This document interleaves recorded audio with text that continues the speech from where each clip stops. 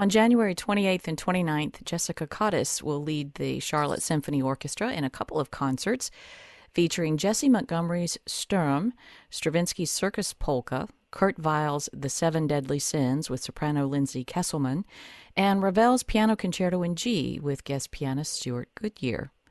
Cottis originally hails from Australia, and she studied organ with Marie-Claire Alain in Paris and conducting with Colin Metters and Sir Colin Davis at the Royal Academy of Music. She's been working with orchestras around the world, particularly in Europe, for a number of years now. In fact, she is talking to me from Finland today. So, Jessica, thank you for joining us for Piedmont Arts today. Big pleasure. I guess we can start with the program and some of the music on the program, which I know you had a hand in choosing. And it all looks pretty 20th century to me, maybe one 21st century piece. Well, we were discussing how to program this concert, and one of the works that came to my mind was Kurt Weill's The Seven Deadly Sins. It's actually one of my favorite pieces of the last century, actually. But I was thinking about it, and in terms of how one programs, that if we were going to have that as the main piece, then what is it about this repertoire that can link into other pieces? You know, it was written in, I guess we could call it the anxious age of the 1930s. It's a piece that really fizzes with energy. And if we think that Weill had been labeled degenerate by the Nazis, he'd left Germany for Paris and begun this work. And I think it's a fascinating story. It's very theatrical, and actually it's often done in theatres and opera houses. It's this kind of smart, scathing, witty narrative, I guess, on the perils of capitalist ambitions. And it's set in this imaginary, fantastical version of the United States, and tells this story of a young woman called Anna, who's been sent out into the world to make money by her greedy, exploitative family. And during her travels, she visits 7 cities, and in each city, she discovers a deadly sin in each one.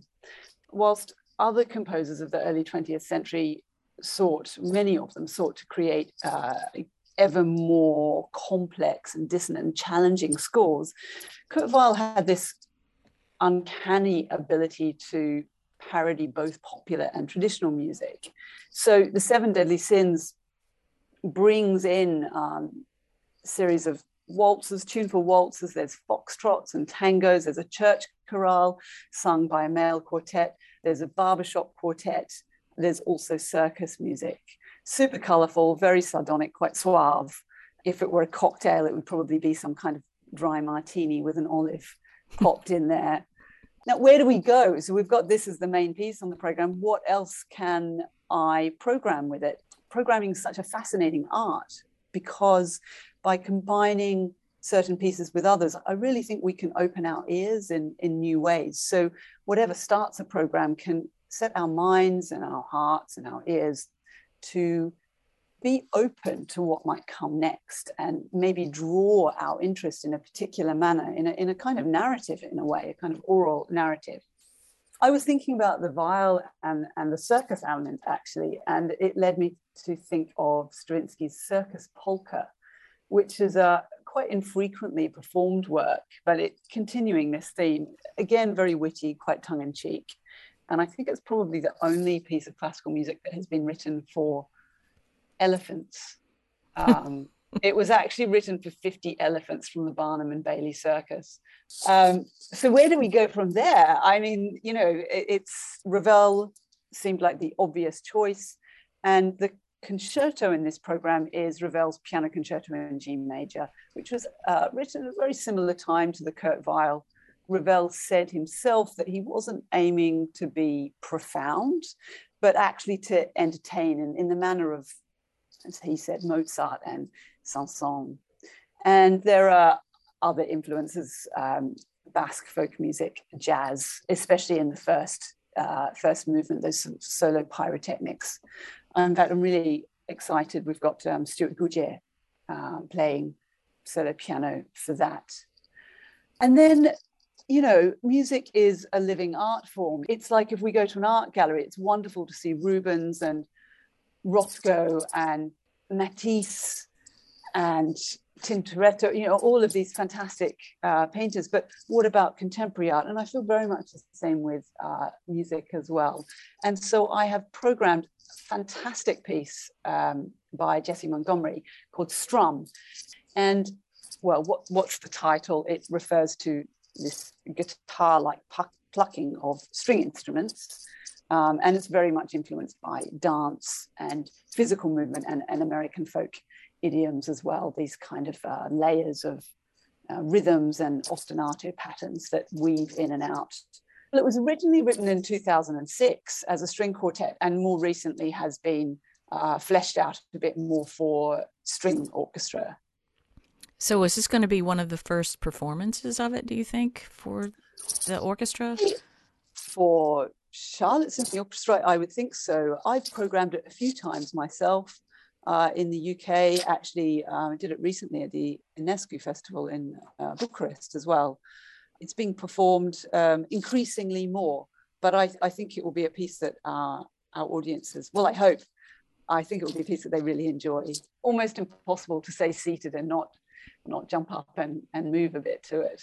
I'd like to see that. Well, tell us a little bit about some of the work that you do outside of conducting. I know that you do a lot of work with younger people, organizations that help to spread classical music around to folks.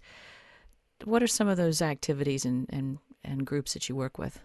Yeah, well, in the last couple of years, I've worked quite extensively as a mentor and a coach for emerging female conductors, providing opportunities and developmental workshops, for example, at the Royal Opera House in London, really enabling either young musicians or emerging conductors the opportunities to have podium time, because so much of what we do as conductors is we obviously must be brilliant at our own instrument, and there's so much work which is study, which is kind of archaeological in a way when we read scores and we get into the depths of a score. That's done at a desk, but so much of it is about what I would call flying hours, the time on the actual podium working with live musicians who provide that feedback and allow us to communicate musically through our body language and through our conducting technique in our arms. So yeah, setting up programs and possibilities for a number of really brilliant young emerging conductors.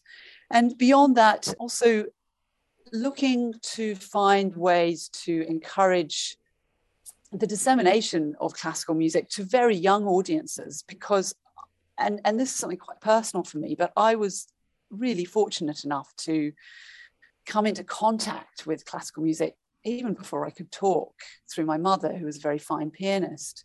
And as a child, it was just such a balm. It was such a world to escape to in terms of emotions, and to be able to use music almost as a different language. And so, yes, I'm very involved with various organizations, youth orchestras, Sistema programs, outreach programs, and broadcasting and television programs as well here in the UK and back in my birth country, Australia, to really open up the possibilities for young people to feel excited by classical music, because it's just so visceral and there's such an incredible scope of possibilities. I'm super passionate about this, that everyone can have the possibility to explore this wealth of amazing music. What do you think the state of that music dissemination is right now in the communities where you've worked? When you go in, are you sort of just a few people trying to do this, or? Yes, I think it's very varied depending on where it is, but so much of it has to do with education, doesn't it? What are the possibilities for young people to engage with music, and whether that's singing or playing percussion or playing in an orchestra or playing electric guitar, any of these possibilities, and these seem to be more and more scarce. So it's so important, I think, for us as classical musicians, orchestras, that we have to stand by what we believe in.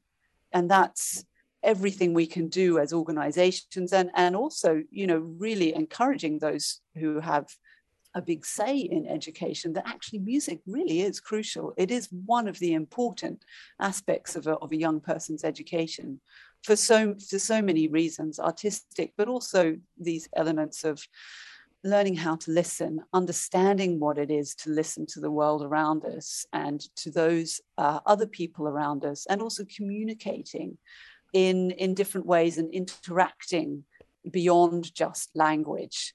I think it's almost a philosophy of existing as a human, which is so important. Yeah, and you're right. You do see a lot of places cut there first. It Yeah. seems like when they have to make those decisions. Yeah, for me, that's short-sighted. So I don't know what awareness you have of the Charlotte Symphony's programs or anything, but they do have a youth orchestra, which is fantastic. And these kind of programs, of course, can be so influential to young people. We never know as musicians just when we might light a spark inside a young person's mind or heart. I was conducting some concerts at the Royal Albert Hall in December last year, and I had a letter from the mother of a 7-year-old girl. And the mother wrote to me and said, well, my daughter really wanted to write to you. And she said how much she loves the concert. And she was so fascinated watching how the orchestra played and how I conducted them. And they later walked home past the Royal College of Music. And her daughter said to her, Mummy, I think I might like to be a conductor like Jessica when I grow up. And her mum said, well, that's fantastic. I think that's a brilliant idea. Maybe we need to get you learning music first. But it was this seed set in this 7-year-old's mind. And, she'd been picking up chopsticks at home and waving along to whatever had come, whatever had been played on the radio. We just never know. There's so much scope. I think it's so important we hold on to that. Well, I wish you well in your endeavors to spread the gospel of classical music. and also with your concerts that are coming up with the Charlotte Symphony Orchestra. We'll look forward to having you in the community in a few days, I guess. Yes, thank you very much. Thanks. It's been great. We've been talking to conductor Jessica Cottis, who will be guest conducting with the Charlotte Symphony Orchestra. And you're listening to Piedmont Arts, which is made possible by Quo Vadis and Ortho Carolina.